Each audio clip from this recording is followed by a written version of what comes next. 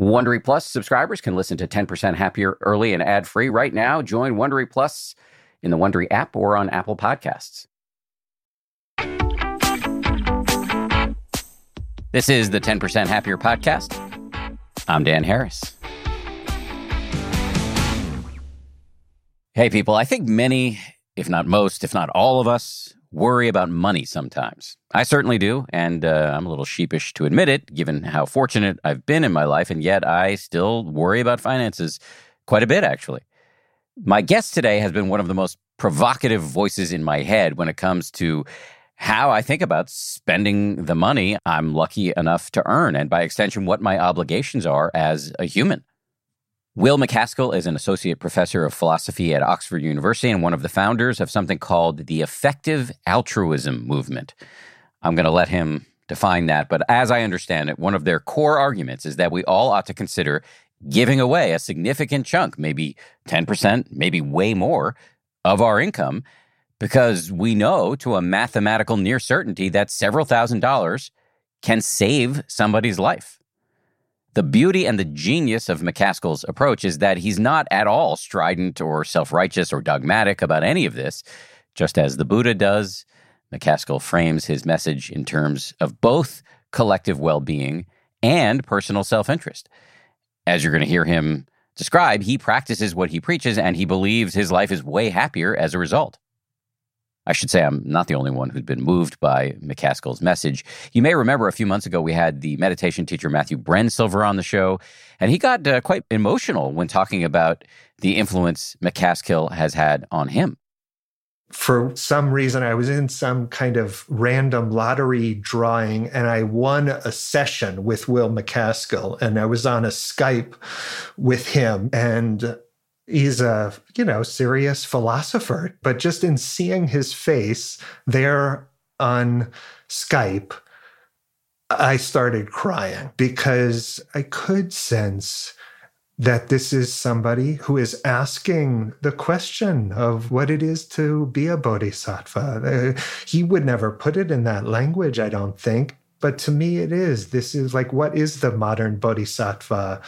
And I think that can take a lot of forms. But for me, the most important piece is that it lures the heart into deeper commitment, maybe a little bit more renunciation, a little bit more commitment to caring for the welfare of others.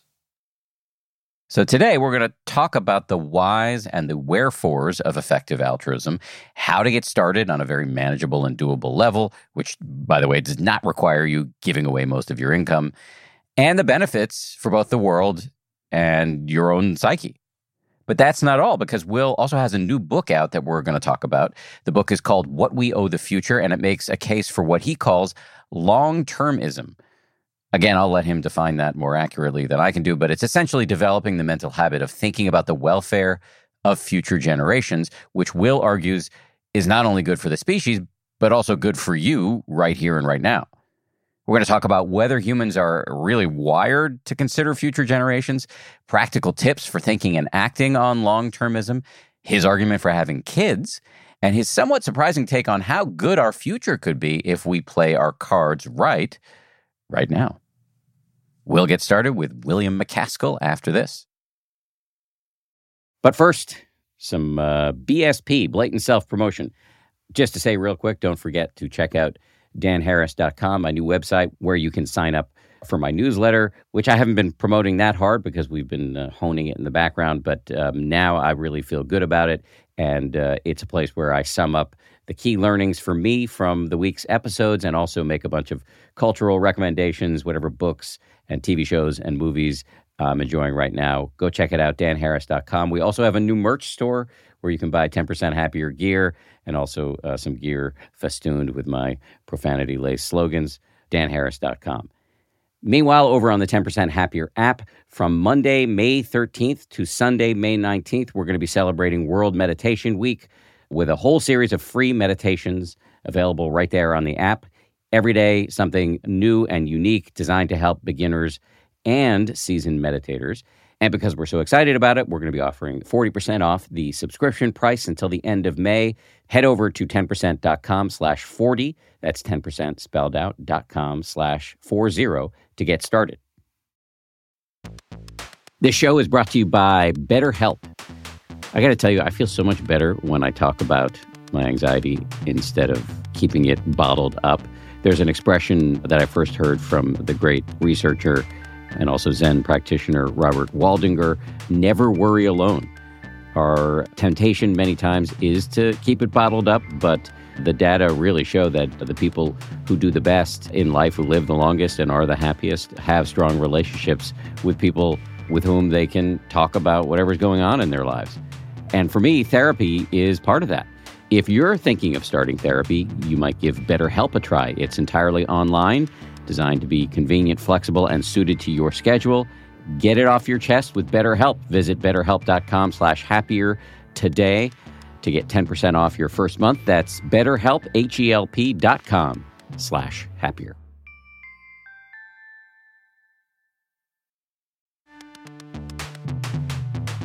As they say at Amica, empathy is our best policy. Whether you need auto, home, or life insurance, they're ready to help you protect the things that matter most to you. They're a mutual company, customer-owned, in service to you.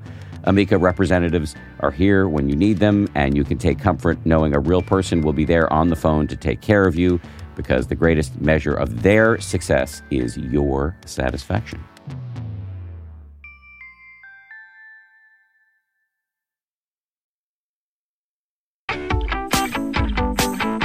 Will MacAskill, welcome to the show. Thanks so much for having me on. Finally. I can think of so few people who I've talked about more, but never met. And here you are on a little box in front of me. I'm extremely complimented by that, so thank you. I first encountered your work through our mutual friend, Sam Harris, host of the Making Sense podcast and the Waking Up app. It was just so provocative to me personally. So I'd like to start there at what I think you're probably best known for, and then we'll move on to your new book. Can we start with just a definition of effective altruism? Sure. So effective altruism is about trying to use your time and money as effectively as possible to make the world a better place. So it's about thinking hard, about considering all the problems that the world faces. What are the things I can do which will have, the biggest positive impact? And then using at least some of your money, perhaps 10% of your income, or some of your time, so perhaps altering your career, so that you can really put that idea of doing the most good into practice. The first part of that is, I think, important, and we should discuss it, but it's the second part of that is, to me at least, very challenging. And I'd like to get you to say more about all of it, but let's just start on at least what struck me most powerfully, which is that being an effective altruist isn't just about, optimizing for the most effective charities. It's rearranging potentially your entire life and career around this idea. You talk about giving away 10% of your money, but I know you personally give way more than 10% of your money. And so let's just start on that in terms of what is the rationale for dialing down your personal consumption in this way? Sure. And I'll say that within the effective altruism community, there's a big spectrum. So there's lots of people who give, say, 10%, and that's what they do, and they're very welcome in the community. There's lots of people who give more. And you're right that I'm one of those people. So depending on exactly how you count my income, it's somewhere between 25% or even 90% or more of my income that I give away. And why do I do that? Well, I think it's two reasons. On one hand, I don't think it makes an enormous difference to my well-being. Honestly, my best guess is that the net impact is positive, that I'm actually a happier person as a result of the giving I do than I would be if I spent more of that money on kind of luxury goods. But then the second aspect is just the truly enormous amount of good that you can do by targeting donations to the most highly effective nonprofits. And that's across many cause areas. So within global health and development, it costs a few $1,000s to save a life. And that's not a made-up number. That's on the basis of extremely rigorous research and evidence. And so that means that if you're born into a rich country, you can save dozens or even hundreds of lives over the course of your lifetime. That's this phenomenal fact about the world. And perhaps you can do even more good again. I think by focusing on particularly neglected issues that might impact our long-term future, you can make a real difference to the entire trajectory of human civilization.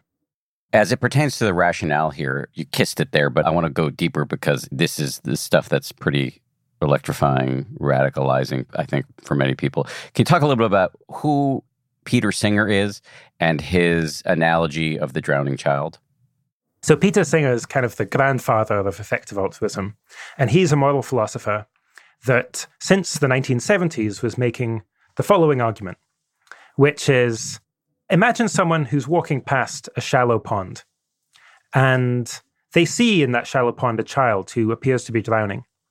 And they think, oh, I could just reach in, I could just wade into that pond, I could save that child's life. However, I'm on this way to a job interview. I'm wearing this really nice suit. The suit cost me actually like $3,000. And I don't want to get this suit muddy. So I'm just going to leave the child. I'm just going to walk on by. Now, how would we evaluate that person? Well, in moral philosophy, I think we would kind of all agree that letting a child drown would be a douche move, another technical term in moral philosophy. In fact, it's like perfectly obvious, perfectly common sense, morally speaking, that the loss of a few $1,000s does not justify letting a child drown in front of you. In fact, supposing that job, you miss out on a job that you could have had as an interview and it would have increased your salary by 10%. Again, doesn't compare to the loss of a child. Now, here's the kicker.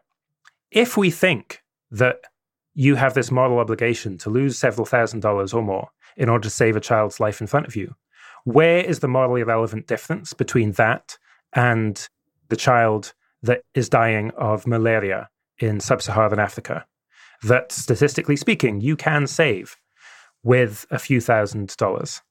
And Peter Singer argues, and I think very convincingly, that there isn't a morally relevant difference. It's psychologically different because that child in sub-Saharan Africa is less salient to us. But morally speaking, we all the time are doing the same thing as walking past that child drowning in the shallow pond. Okay, so now we've reached the rub, because when I heard you say this, I started talking about it to everybody I knew, and I don't want to say surprised, I guess it's not surprising, but certainly did not escape my notice how I was met with universal agreement and universal rejection. Yeah, presumably the agreement is on the theory and the rejection is on actually doing anything about it. Yes. Am I right? Yes, you are right. Yeah. And it's this pretty striking thing in just the history of ideas that Peter Singer was making these arguments since the early 1970s. And the kind of atmosphere in moral philosophy among people who worked on this was a lot of people, most people just thought this was kind of right. And almost no one did anything about it. And that was how things felt for me as well. I discovered his arguments when I was 18, and I had many years, I found them convincing, many years of just feeling very bad about myself, not really doing much. And then it was when I met another philosopher, Toby Ord, who was putting these ideas into practice and planning to give away most of his income over his life, and had found extremely effective nonprofits that he felt were going to do an enormous amount of good, and was not beating himself up about it. Actually, he was thinking, look, this is a great thing that I could be doing. And that was very inspiring to me. I mean, here's a different analogy, which is supposing that one day you kind of discover a burning building and you're kind of inspired. You run in, kick the door down, save a child from that burning building. That would be a pretty meaningful moment in your life. My brother saved a woman from drowning when he was 17, and everyone talked about it. He won an award at his school. My granddad was like bursting with pride. I'm sure if I asked him, he would say that was one of the most meaningful moments in my life. But given the way the world is, it's like you can do that every few months. It's like, in January, you rescue the child from a burning building. In May, you save someone from drowning. In October, then someone's, choking and you do the Heimlich maneuver. And that just keeps happening over and over again. You would think like, wow, I've had this pretty remarkable life. But actually, that's just the situation we find ourselves in. That's the sort of life that one can have just by using your money in a different way. And so there's an obligation kind of frame on this, which is like we have a moral duty to help. And I think that is correct. But there's also just a different frame, which is, look, just reflect on your own values and what you would think of as a good life, say on your deathbed looking back. And you actually have the capacity to do an enormous amount of good. So that's a kind of uplifting, inspiring thing. But is it really, like, do you personally, you will get the dopamine hit, if that's even the right neurotransmitter to be discussing in this context, but I'll stick with it anyway. Do you personally get that dopamine hit? Because it's not like you are actually dislodging a chunk of porterhouse steak from somebody's esophagus. You know, like that isn't actually happening. You have the ambient awareness that your sacrifice financially is saving lives, but you don't see it play out in front of you.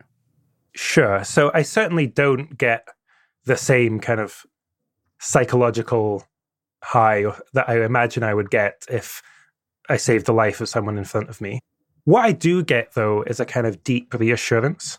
So, you know, on and off, I've had depression, anxiety for most of my life, many, many years. One thing that is very reassuring at lower moments is just like, well, at least I've done this.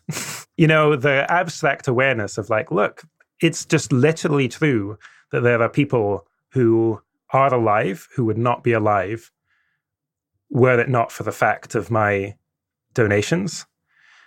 That's a pretty reassuring thing. And yeah, that leads to, I think, a like deeper, more holistic peace with life and kind of meaning in life, I would say.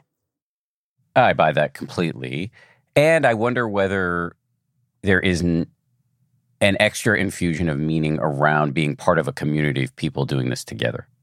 That's absolutely true. So it's almost like that's a substitute. So you don't get the kind of immediate feedback or rewards from being on the ground and giving out bed nets or giving out deworming tablets or, you know, other good things you could be doing. But there is this large community, like many thousands of people who are engaging in this sort of work, giving at least 10% of their income or more. And there you get social support, social rewards. And that just really is reassuring because, you know, we're social animals. And the fact that you're getting kind of encouraged to do good things and people think more highly of you, you know, that helps too. Can you say a little bit about what the implications are practically for your life? Are you taking fewer vacations, going out to fewer restaurants? What does your lifestyle look like, given that you are giving away, I believe you said before, something in the range of 25 to 90%? Yeah, so it depends exactly how you count it. So if you're just looking at my university income, then it's currently kind of 25, 30%. So it's everything I earn post-tax above about £26,000 now. My guess is that's about $32,000, $33,000. But then book royalties, speaking fees, other honoraria, all of that doesn't even enter my bank account. It just goes straight to nonprofits. So if you count that, then the figure gets a lot higher too. All right, so there is an opportunity cost for you. In other words, you could be doing a bunch of stuff with that money for yourself. And I'm not somebody who uses selfishness fully in the pejorative. You know, I mean, I think there is an argument to take care of yourself. Do you never miss those opportunities?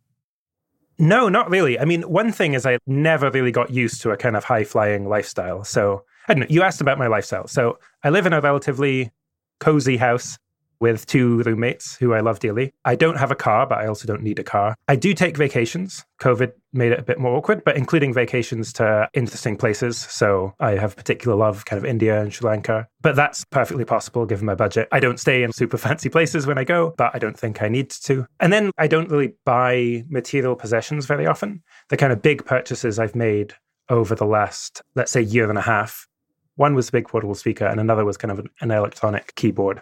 I'm very into music. But again, those aren't like large parts of my kind of personal expenditure. And I don't really think I miss out on kind of buying more material goods. One caveat I'll make about my life is that I'm kind of trying my best to kind of live in accordance kind of with these principles. At the same time, I'm like traveling a lot for work and things, and that makes my kind of life certainly somewhat different than I was expecting it to be. But when I'm not engaging in business travel and so on, then yeah, I'm living in Oxford with my 2 roommates in this cozy house. And, you know, I'm swimming in the nearby lake. We're like building fires and dancing around the fires. There's just like a lot of ways of having a very enjoyable life that don't involve involve large amounts of material expenditure.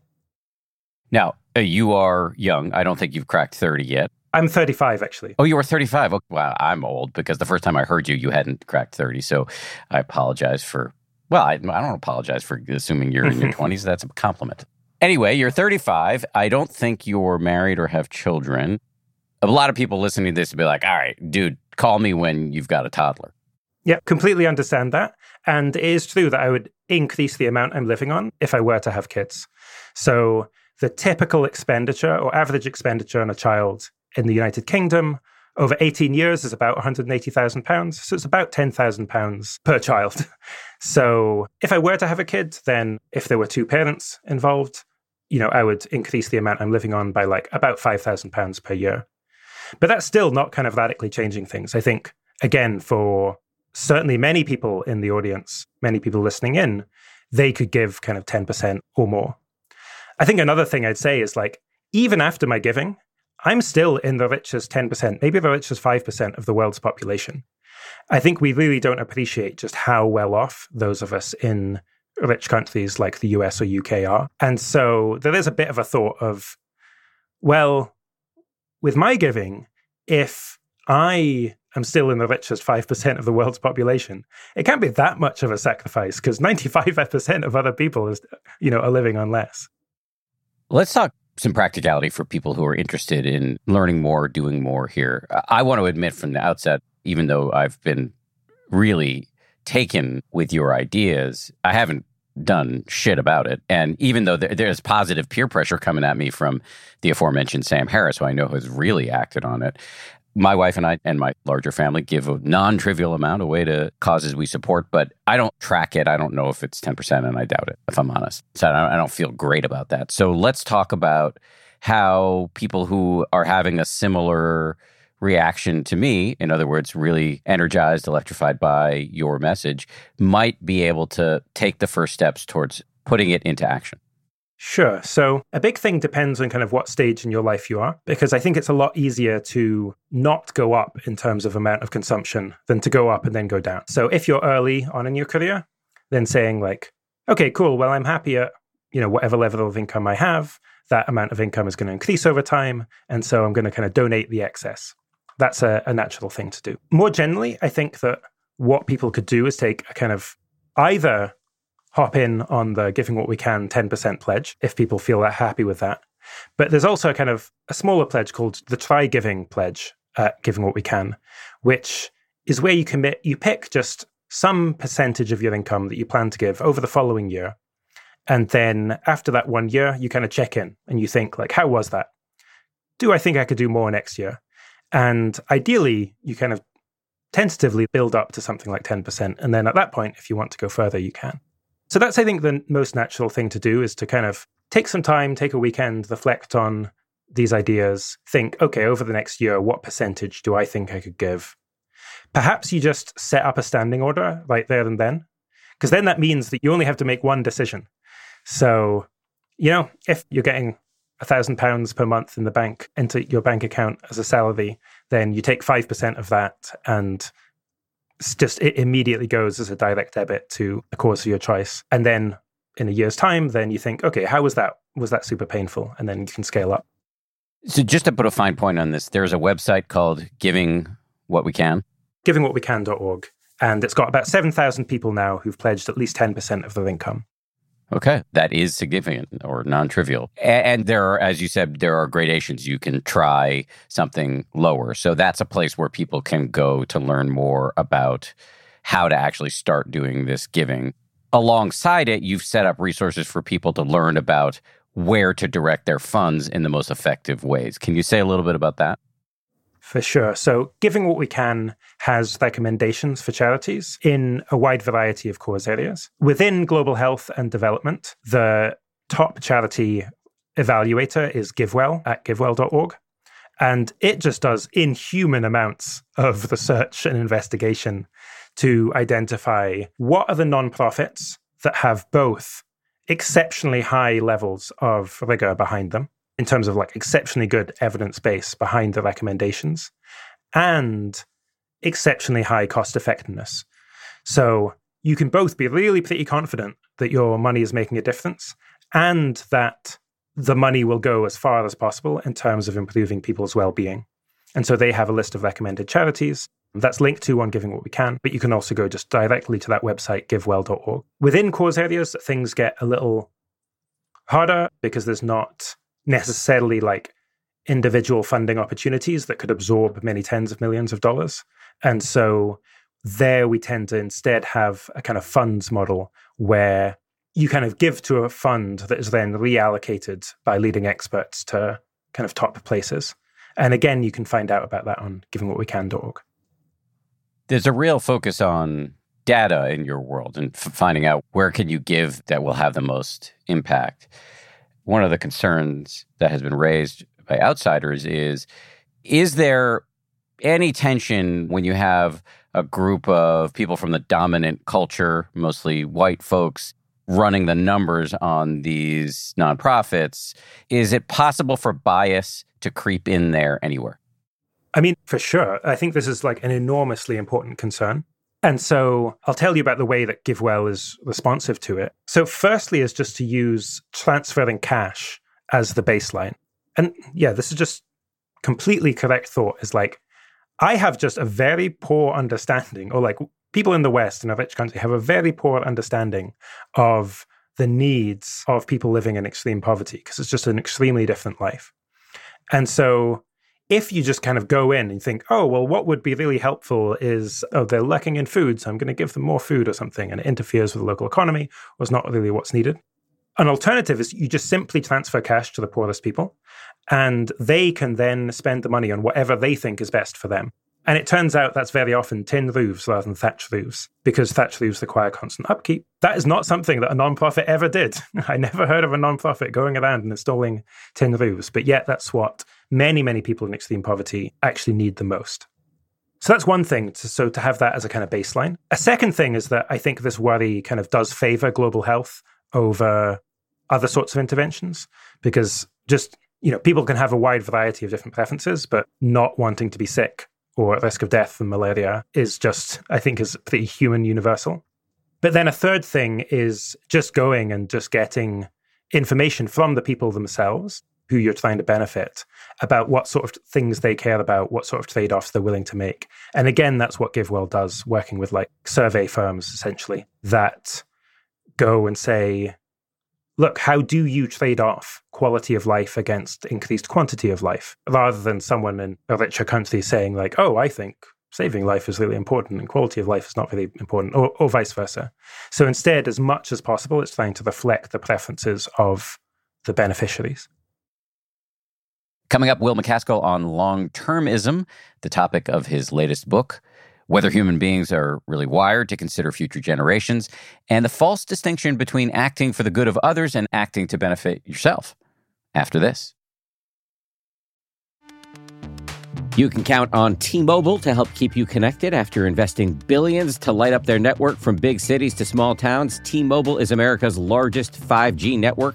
Plus, when you switch to T-Mobile, families and small businesses can save up to 20% versus Verizon and AT&T. Visit your neighborhood store or T-Mobile.com to switch.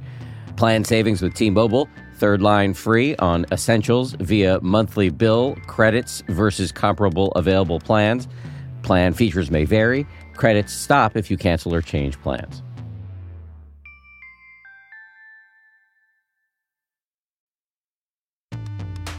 The weather's getting warmer. Time to ditch my jackets and sweaters for shorts and tees. I used to waste my money on clothing that would only last one season. That was until I found Quince. Now I've got high-quality pieces that never go out of style that I will be wearing year after year. Quince has all the seasonal must-haves like 100% European linen shirts from $30, performance polos, and versatile flow-knit activewear. The best part, all Quince items are priced 50 to 80% less than similar brands. By partnering directly with top factories, Quince cuts out the cost of the middleman and passes the savings on to us. And Quince only works with factories that use safe, ethical, and responsible manufacturing practices, along with premium fabrics and finishes. I just made a big order at Quince.com. I got 2 pairs of sweatpants that I've just had for like a week, and I already love them. I'm wearing them all the time. Sweatpants are a huge deal to me because I work from home and I want to look reasonably good, in front of my wife and stuff, but I want to be comfortable. And the Quince sweatpants do the trick. For me, the bottom line is they've got good-looking stuff at low prices. Not a bad recipe. You should go ahead and upgrade your wardrobe. Go to quince.com/happier for free shipping on your order and 365-day returns. That's QUINCE.com/happier to get free shipping and 365-day returns. Quince.com/happier.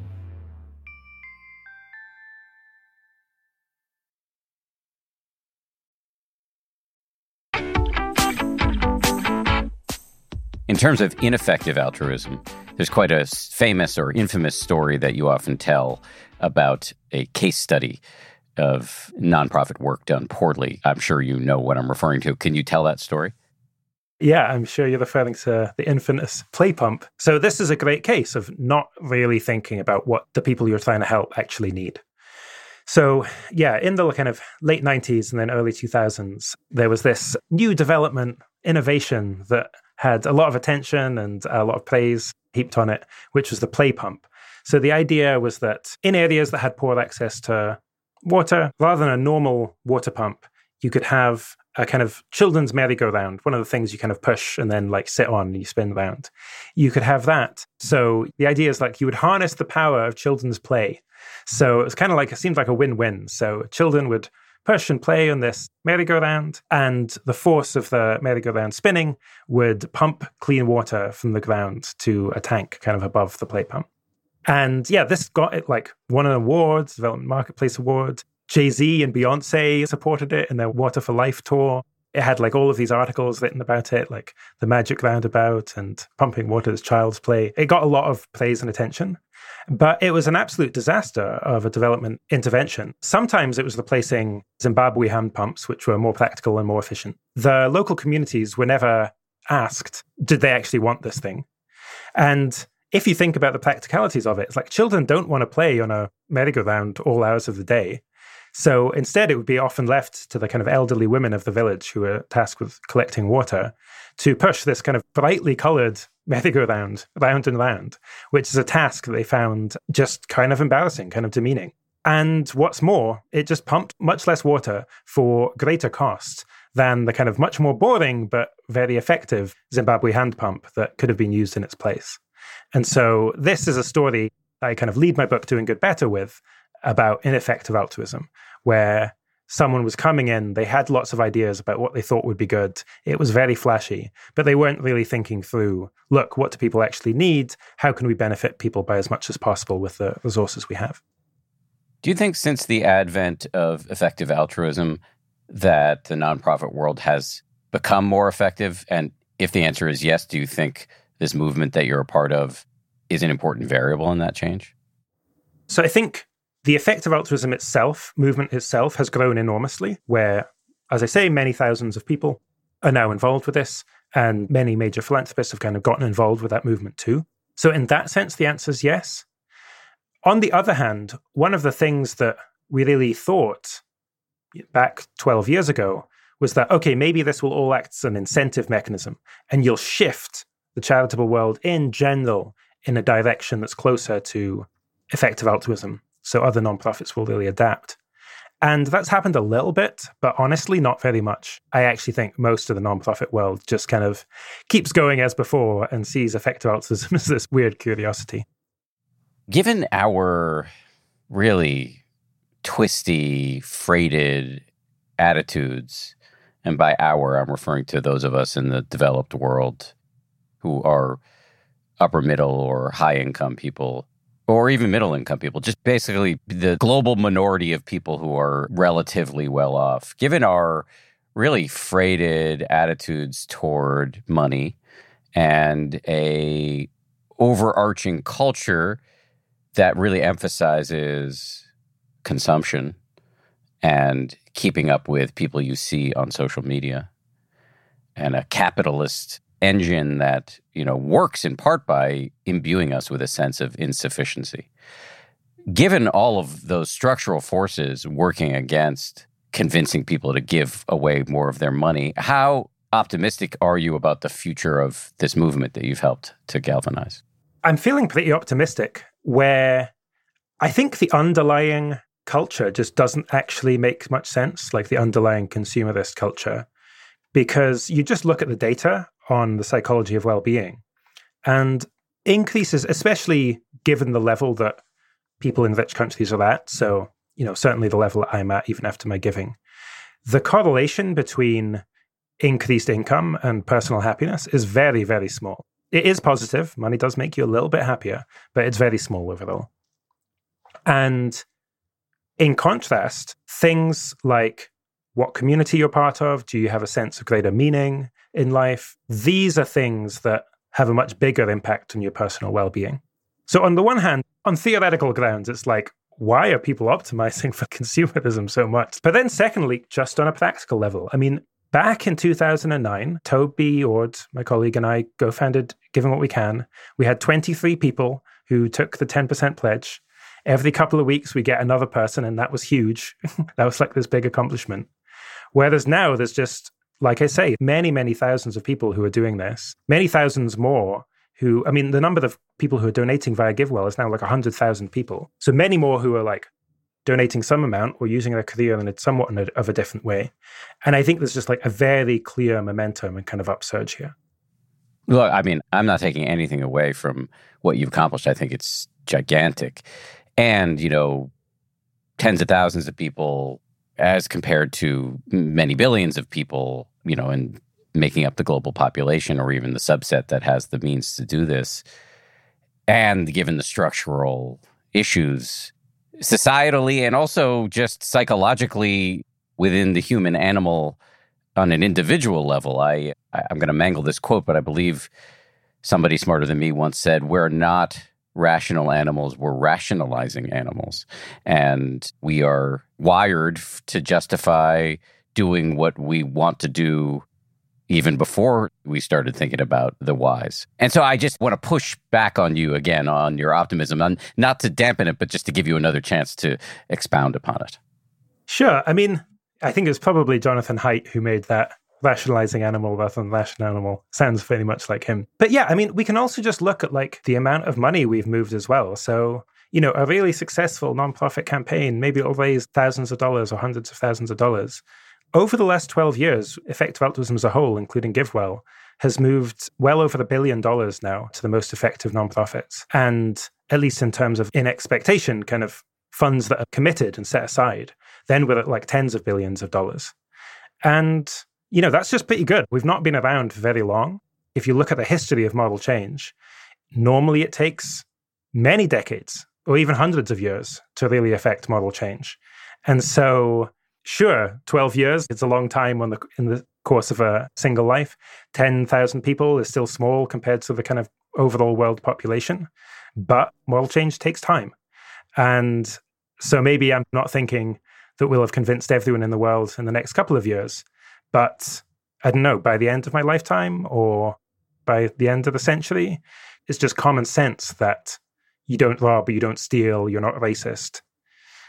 Could it be that a morally good life by the end of the century, it's just common sense that involves using some of your time and money to help other people, impartially considered, in an effective way as possible? Yeah, I think we can. I think we've seen moral change happen in the past that's just as significant as change as that, and in fact, quite a lot more significant.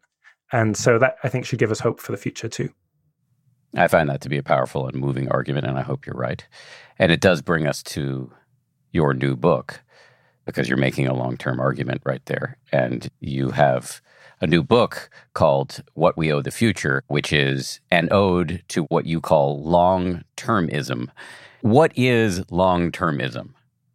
Long-termism is the view that positively impacting the long-term future is a key moral priority of our time.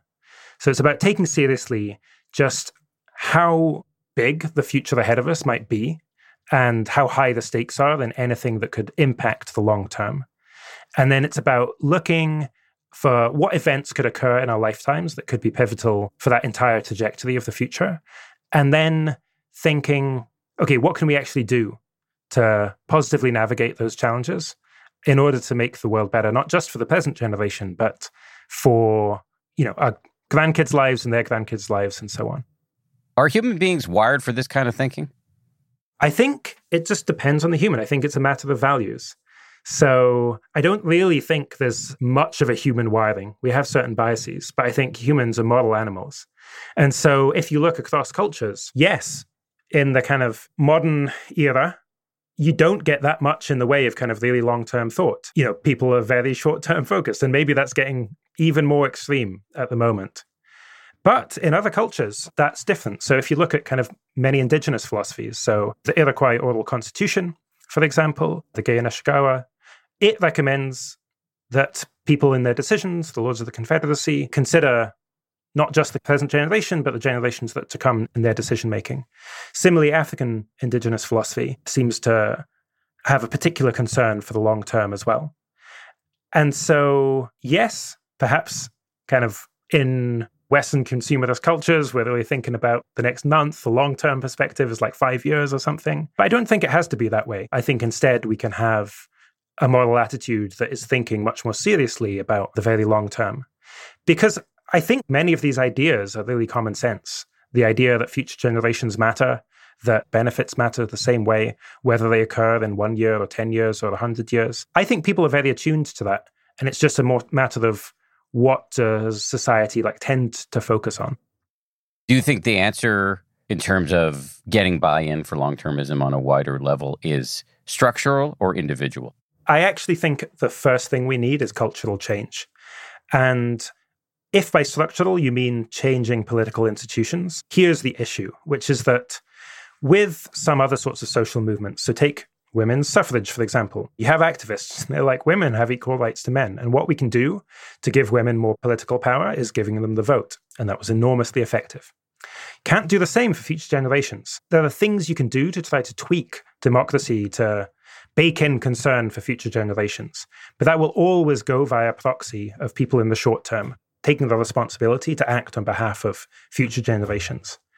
And that means that suppose you set up some panel that will consider the interests of future generations and try and take action. Unless there's genuine concern for the future among the electorate, then any such panel, any such implementation will be co-opted by special interests. So that's the kind of situation we face. And that's why I think in the first instance, what we really need is cultural change. And then once we've got that, political changes can follow and be robust. How do you change the culture? You can start by writing a book and then going on podcasts like 10% Happier.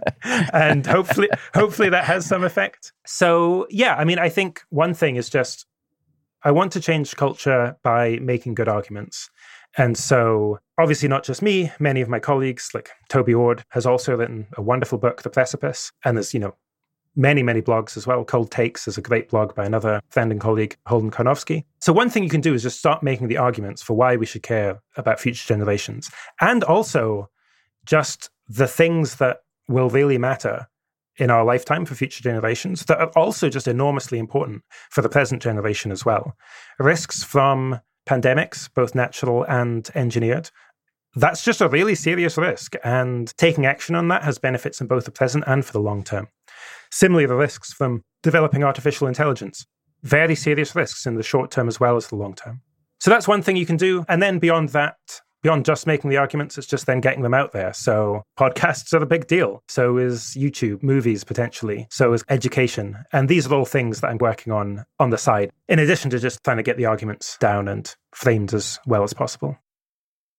In terms of you keeping your head up while embarking on these massively ambitious projects, trying to get real deep cultural change around generosity and long-termism. I was listening to you talk in the course of this interview about it. The Dalai Lama came to mind because he's sometimes asked, you're trying to boost on a species-wide level the kindness quotient, not a small task. And he will often say, yeah, it doesn't need to happen in my lifetime. And no, he's helped by being a devout believer in rebirth. But I don't know that you have to believe in reincarnation in order to think about engaging in meaningful, community-oriented, massively ambitious projects and not being attached to having specific results within your lifetime. Does any of that resonate with you? That resonates very strongly. So in the course of writing the book, I did a really deep investigation and learned a lot about the history of the abolition of slavery in particular.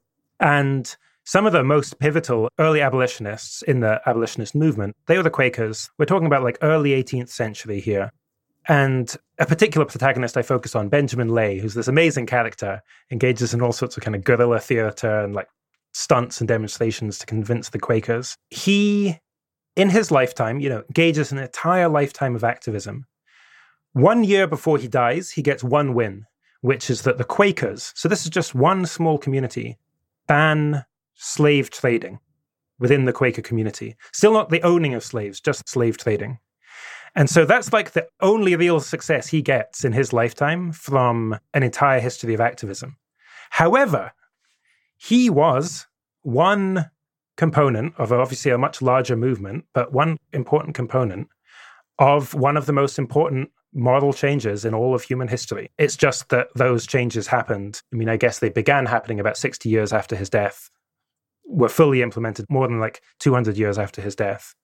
But still, I think if we could have Benjamin Lay here and just ask him, he would think, yes, like the thing I cared about is that these changes really happened, not that they happened in my lifetime.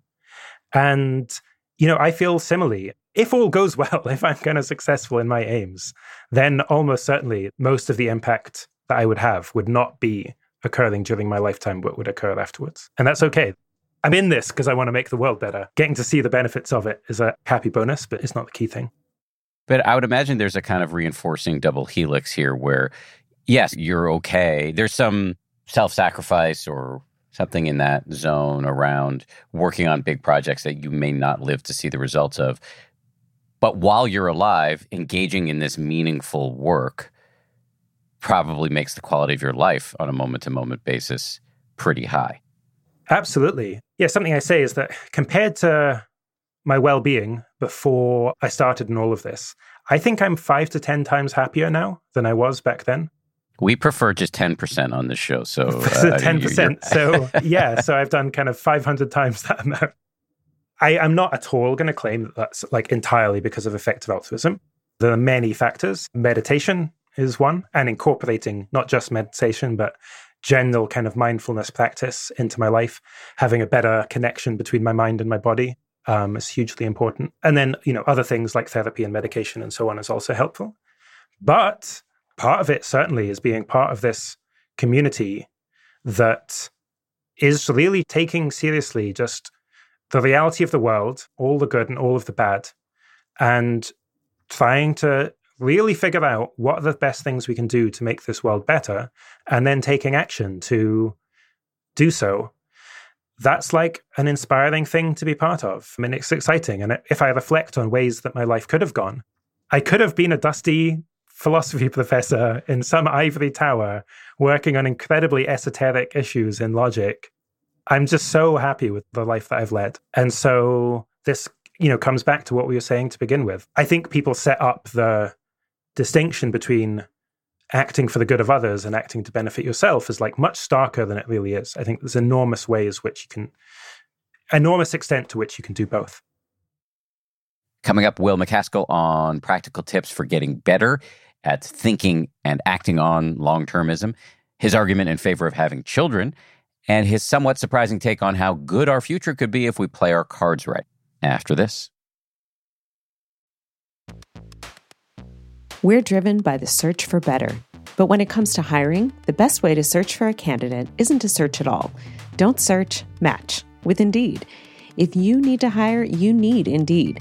Indeed is your matching and hiring platform with over 350 million global monthly visitors, according to Indeed data, and a matching engine that helps you find quality candidates fast. Ditch the busy work. Use Indeed for scheduling, screening, and messaging so you can connect with candidates faster. And listeners of this show will get a $75 sponsored job credit to get your jobs more visibility at Indeed.com/happier. Just go to Indeed.com/happier right now and support our show by saying you heard about Indeed on this podcast. Indeed.com/happier. Terms and conditions apply. Need to hire? You need Indeed.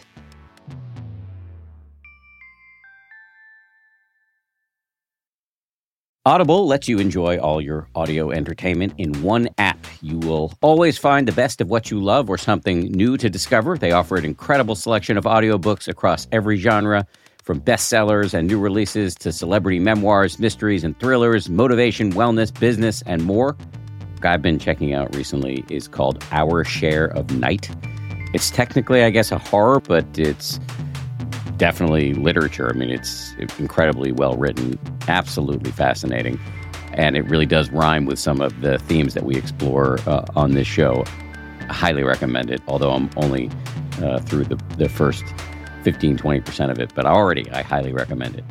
As an Audible member, you can choose one title a month to keep from the entire catalog, including the latest bestsellers and new releases. New members can try Audible free for 30 days. Visit audible.com/10% or text 10% to 500-500. That's audible.com/10% or text 10% to 500-500 to try Audible free for 30 days. Audible.com/10%.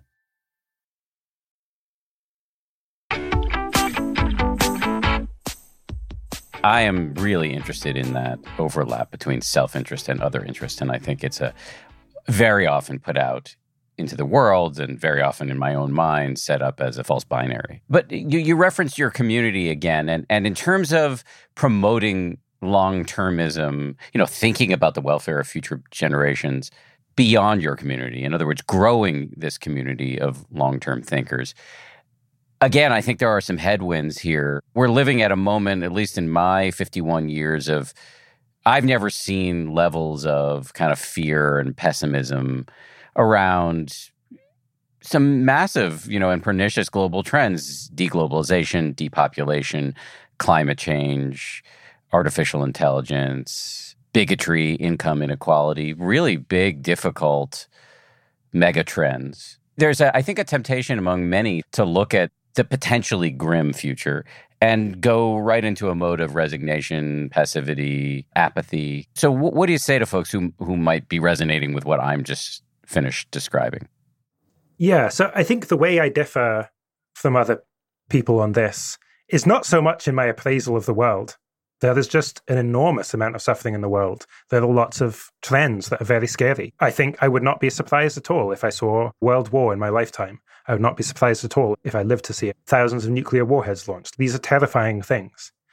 And I think the two things that give me this kind of, at least, vibe of optimism, I think one is action orientation, and the second is low standards. So action orientation is just, it's kind of like, think about stoicism. And in your own life, no matter how bad things are, you don't dwell on like how bad the situation is. Instead, what you should do is just think, what can I do to make it better? And that's the same question you ask, whether your life is amazing or whether it's terrible at the same time. And similarly, in the world as it is today, the action relevant question is not how bad are things? How bad should we feel?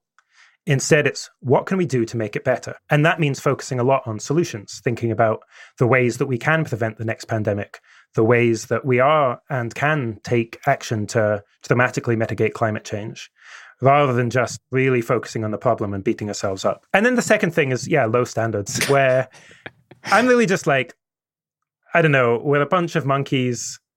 We've managed to build a society that's already kind of amazing. For almost all of human history, we were living in extreme poverty where there was no anesthetic against toothache or any sort of pain. Life expectancy was less than 30. Societies were incredibly patriarchal, almost always. Slave owning was almost universal until the 18th century. 1700s, 3/4 of the world were in some form of forced labor. Relative to that, I admit it's a low standard. Okay, well, actually, we're doing okay. People are richer than they ever have been throughout history. There was not a third world war. That is a very lucky fact. Probably the listeners of this country are living in pretty egalitarian, liberal, democratic countries. There are kind of many good things about the world too. And what we want to do is encourage those positive trends and act against the kind of negative ones. And I don't think it's accurate or helpful to only ever be thinking about the negative. And I think it's a shame that a lot of kind of social activism tends to do that. As you sell, and I'm using that term not in the pejorative, but as you sell this idea of long-termism, I can imagine some people thinking, well, why do I want to think about all the threats facing the planet? That's just not a fun headspace. And I have immediate problems. I'm listening to this podcast, Harris, because I want you to help me mitigate my stress now, not like be dwelling on, future generations and whatever stress they might theoretically have. So how do you push back against that kind of conscious or subconscious objection? So I think there's two things. So here's a way in which a long-term perspective can actually make your life better. And these are kind of thinking tools that I have adopted. One is just the comparison with people in the past. So, if I'm having a bad day, then sometimes I really reflect that, well, at least I'm born today into a rich country. I'm not born into 1700. Like, I have painkillers if I have a headache, or I have anesthetic if I'm undergoing surgery. I'm able to travel all around the world. That was not accessible to people until the 20th century. I don't have to spend my entire life engaging in kind of backbreaking farming, which again was most of human history. Even on my bad days, I'm having like a very good day compared to, I think, most people in human history. So that kind of long-term perspective, I think, can be reassuring. And then a second thought is what motivates me? I mean, the things that kind of motivate me most were from a long-term perspective. I mean, one is this thought of just moral change that's happened in the past and seeing concern for future generations as continuous with moral changes other activists have fought for in the past. But then the second is just a thought of just how good the future could be if we play our cards right. I talk a bit about this in chapter 1 of the book, but when I looked at the book as a whole, I actually thought, it's funny that you talk about me as an optimist, because I see the book that I wrote as kind of unduly focused on the negatives, because it's talking all about the risks and the threats. And so I kind of put myself out there, and I was a bit nervous about it, but I wrote this little short story. It's kind of the last page of the book in the printed copy is just a QR code, and you can scan that and you can access it.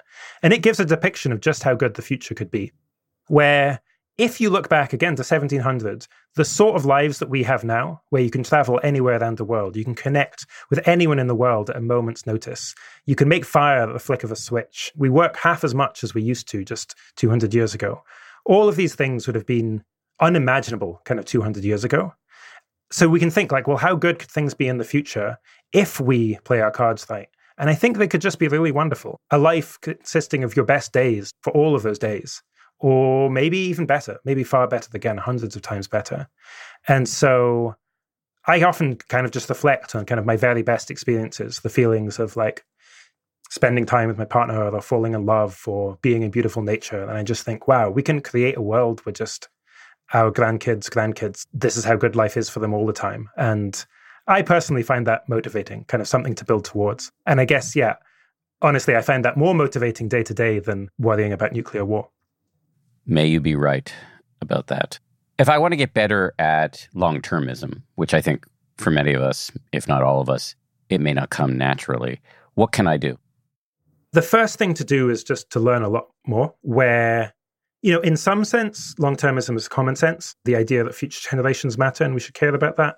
Just, I think should come naturally to very many people. But what follows from that? What are the implications? In particular, what are the implications when we're trying to look for what sort of challenges are neglected or overlooked? So, we're all very familiar with the challenge posed by climate change and the work being done on that. I mean, people are more familiar now with pandemics. They weren't as familiar when we were first kind of raising the alarm bell about this in the kind of mid-2010s. And they're also not familiar with how the risks could be much greater in the future again, in particular advances in biotechnology, enabling the possibility of engineered pandemics or kind of engineered bioweapons. People also just don't know just how fast and how rapid the development of artificial intelligence is at the moment too, nor are people aware of the risks involved, just how greatly the development of human-level artificial intelligence could kind of upend the global distribution of power, could make for some very scary future scenarios. And so one thing is just learning a lot more. So I've really tried to lay this all out in What We Owe the Future. I mentioned it was over a decade's worth of work, because it's not just me, it was this entire team of people working on it. Every single claim got fact-checked, over 2 years spent on that, because I just really want people to have a good understanding of the whole worldview. And then there are other great resources. So I mentioned The Precipice by Toby Ord. It's kind of a sister companion book. Again, just so filled with kind of information. And then again, for another kind of set of writing that is giving the kind of big picture is this blog, Cold Takes, by Holden Karnofsky. So all these are kind of different angles into the same set of issues. So that's the first thing, is just like learning a bunch more. But let's say you've done that and you want to take action. I think the three most natural things are, firstly, using your money. So we discussed donations at length, taking the Giving What We Can pledge. You can choose to focus your donations onto the things that most effectively impact the long-term future. And there is a long-term future fund that you can find at Giving What We Can. Similarly with your career. So in this area, I think time is even more valuable than money. And we really need people who are willing to kind of make big career changes, potentially, to work on these most pressing issues. You can find out loads more about that at 80,000 Hours. And then finally, you can get involved with the Effective Altruism community. If you really want to be doing good for the long term but are unsure, well, the Effective Altruism community is growing. There are very many conferences called Effective Altruism Global, or Effective Altruism Global X if it's independently organized. And that means you can like get a lot of context, get up to speed very quickly, figure out kind of what's the best fit for me? How can I contribute the best? In your book, you list a few other action items. One is spreading good ideas, and the other, and I was a little surprised to see this at first, was having children. Absolutely. So spreading good ideas, I think the path to impact there is kind of obvious. Just as with kind of moral changes that we've seen in the past, like abolition or women's suffrage, you just need buy-in from a lot of people, and good arguments can win out. And so people can be participating in that program, like making good moral arguments. And then, having kids. So here, I just really want to push against this idea that's very commonly raised, which is that it's immoral to have children. And the argument is normally that the negative impact on climate change from having a child are just so bad that you should not have the child, because children emit, CO2 in the course of their life, especially when they become adults, and if they have kids too. I can tell you when they're babies, they emit a lot of methane. Yeah, absolutely. I mean, that doesn't change. Yes. Yeah, they keep doing that for the rest of their life. However, and this means that now people have fewer kids than they would like to have. I mean, that's, not entirely due to climate changes. Other factors are larger, but the average person in the US or UK has fewer children than they would like to have.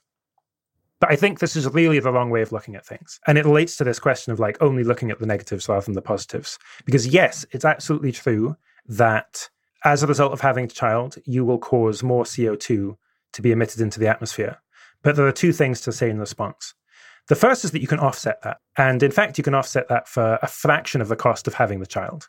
So the average child costs about £10,000 per year. If you increase that by 10%, so you pay the cost of £10,000 for having a child. Now it's £11,000. But £1,000 of that goes to highly effective organizations to fight against climate change, like clean tech innovation. Then you will have offset that carbon impact, on my best guess, 1,000 times over. So this is, again, just testament to the power of one's donations. You can focus on the very most effective things to mitigate climate change. So that's kind of first aspect. But then the second is just that if you're going to assess what's the overall impact of having a child, you need to look at both sides of the ledger. So yes, there are negative effects of having a child, such as impacts on climate change, but there are many positive effects too. So children contribute, when they grow up, they contribute productively to society. They innovate, helping move forward like technological progress, kind of as a whole. If you bring them up well, then they can be the kind of model change makers that the world needs too. I don't think it's a great trend if environmentalists are systematically having fewer children and the selfish people are systematically having more.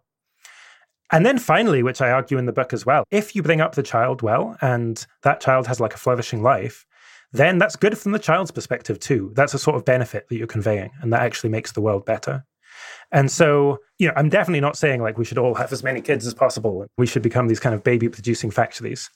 But certainly people should remove the kind of angst, I think, that they have about having children on climate change grounds. I think that's really not warranted. And I think overall, it's actually a good thing to have kids and bring them up well. My angst around having brought a child into the world, well, my wife did the work, but having been involved in bringing a child into the world, I'm pretty bullish that this kid, given the life we're giving him, can have a positive impact. I'm bearish, though, on the quality, potentially, of his life as he gets older, given the aforementioned pernicious megatrends in the world. Yeah, I think I would just disagree there, where, look, there are some ways in which the future could be a lot worse than today. That's just undoubtedly true. There could be like a third world war. There could be civilizational collapse. There could be just some new pandemic every year because of developments in biotech. That's just totally on the table for me. And maybe I think that's 10%, 20% likely or something. I don't think it's the most likely outcome, though, where if you look at the last 100 years, or even the last few hundred years, I think for human beings, at least, just average quality of life has gotten significantly better. So in 1800, something like 80% of the world lived in extreme poverty. Now less than 10% do. If you look back kind of 100 years, I mean, we didn't have evidence-based medicine 100 years ago, but that's going to continue going into the future. I think people are going to keep getting richer. We're going to keep having better technology that makes our lives better. We're also just going to have better moral progress as well. I mean, like, watch old comedy shows and like you'll see how much moral progress we've had. It was, forget the year now, I think only 2011 that gay marriage was legalized in the United States. So I expect those trends to continue overall. And sure, there's going to be ups and downs. And absolutely, there's this very significant risk that things get worse, and we should try and mitigate that as much as possible. But at least my best guess is that things could be very good in the future indeed. Last question for me. In looking through the notes that were provided to me for this interview, I see that you make an argument about the world we're living in now. You say, and this is a quote, "We're now living through the global equivalent of the 100 schools of thought." You then go on to say, different moral worldviews are competing and no single worldview has yet won out. Are you arguing that we should have a unified global moral outlook? I'm actually, in a sense, I'm arguing the opposite. So the risk that I'm pointing to here is what I call value lock-in. So I referenced the 100 schools of thought. That's a period in ancient China when there were these competing moral worldviews. So Confucianism is what is most familiar to us now. Prizes family, order, stability. There was also legalism, which is sort of Machiavellianism, a bit kind of amoral. Taoism, which valued like spontaneity, kind of the mystical. And then Mohism, which is in some ways similar to effective altruism, actually, but very concerned with promoting the impartial good, living on less. And at that point in time, these philosophers would wander from state to state, make their arguments about how best to live. But then over the following few hundred years, this competition kind of died away, and Confucianism became the kind of like the state ideology, the official ideology, and it was just taught en masse to people, to kind of everyone in China. And we see much more generally like ideology trying to take over and entrench itself. So the Nazis, thankfully, did not win World War II. If we go to a kind of counterfactual possible world where they did, and then perhaps got even more powerful, were able to take over the world, as they wanted to do, they would have entrenched that fascist ideology for, they said 1,000 years in their 1,000-year empire, but perhaps even longer. And that would be very bad, because I think we're still far away from the end of moral progress. And one of the things that's crucial to do if we care about the very long term is ensure that we keep going with moral progress. And I think we can only have that if we still maintain an openness to different kind of moral perspectives and a large diversity of worldviews. So what I actually am emphasizing most is like certain things that could lock in bad values, where I think AI is one of them, a world government could be another, the first space settlement could be another. We actually want to hold off on some of those things until we've had enough time to really think about what the good life consists in. And only when we're like, okay, yeah, we're really sure on kind of what the right distribution or what the right moral values are, do we then start kind of spreading that more widely. It's fascinating and, as I've said earlier, electrifying ideas that you're putting out into the world. Before I let you go, you've referenced a bunch of websites that you've been a part of creating or promoting, and you also referenced your books. Can you re-reference them all in one place here so that anybody who wants to go deeper has this as a resource? More than happy to. So the book that is just out is What We Owe the Future, which makes the case for long-termism and what follows from it. My previous book before that was Doing Good Better, which lays out some of the principles of effective altruism. I also mentioned a book called The Precipice by Toby Ord, which is discussion of existential risk, in particular, risks of these really big-scale catastrophes, and the blog Cold Takes by Holden Karnofsky, which focuses on AI in particular. There are also websites I mentioned, so givingwhatwecan.org if you want to donate at least 10% of your income to the most effective nonprofits, and 80,000hours.org if you want career advice. So how can you use your time on this planet to do as much good as you can? Thank you for coming on, and thanks for the work you're doing on planet Earth. Really appreciate both. Thanks so much for having me on. It's been a wonderful conversation. Thank you again to William MacAskill. A quick note, and I'm very excited to deliver this little message. A quick note before I let you go. One of the amazing producers on this show, you've probably heard me invoke his name, DJ Kashmir, has been hard at work on a side project that I want to tell you about. First, just a little bit about DJ. You've heard me reference him before. He finds and vets many of our guests and then preps me for these interviews. And it would be hard to imagine doing the show, frankly, without him. He's a dedicated meditation practitioner, a dedicated husband and father, and a dedicated producer on this show. And he somehow found the time to produce an hour-long episode of a podcast that is truly, truly excellent. It's a wrenching and revealing look back at his days as an inner-city education reformer, and it's just been released out into the world. It's called No Excuses, and I cannot recommend it strongly enough. You can find it over on the Educate podcast feed from APM Reports, or you can just click the link, which we have conveniently put for you in the show notes of this episode. Go check it out. It's really quite a brave piece of audio, and it's a great story. You'll enjoy it. Worth an hour of your time. Congratulations to DJ on an amazing piece of work. Of course, DJ is just one of many outstanding human beings who work on this show, and I want to thank them before we let you go. 10% Happier is produced by Gabrielle Zuckerman, DJ, of course, Justine Davey, and Lauren Smith. Our senior producer is Marissa Schneiderman. Kimmy Regler is our managing producer, and our executive producer is Jen Poyant. Scoring and mixing by Peter Bonaventure of Ultraviolet Audio. We'll see you all on Wednesday for a brand new episode.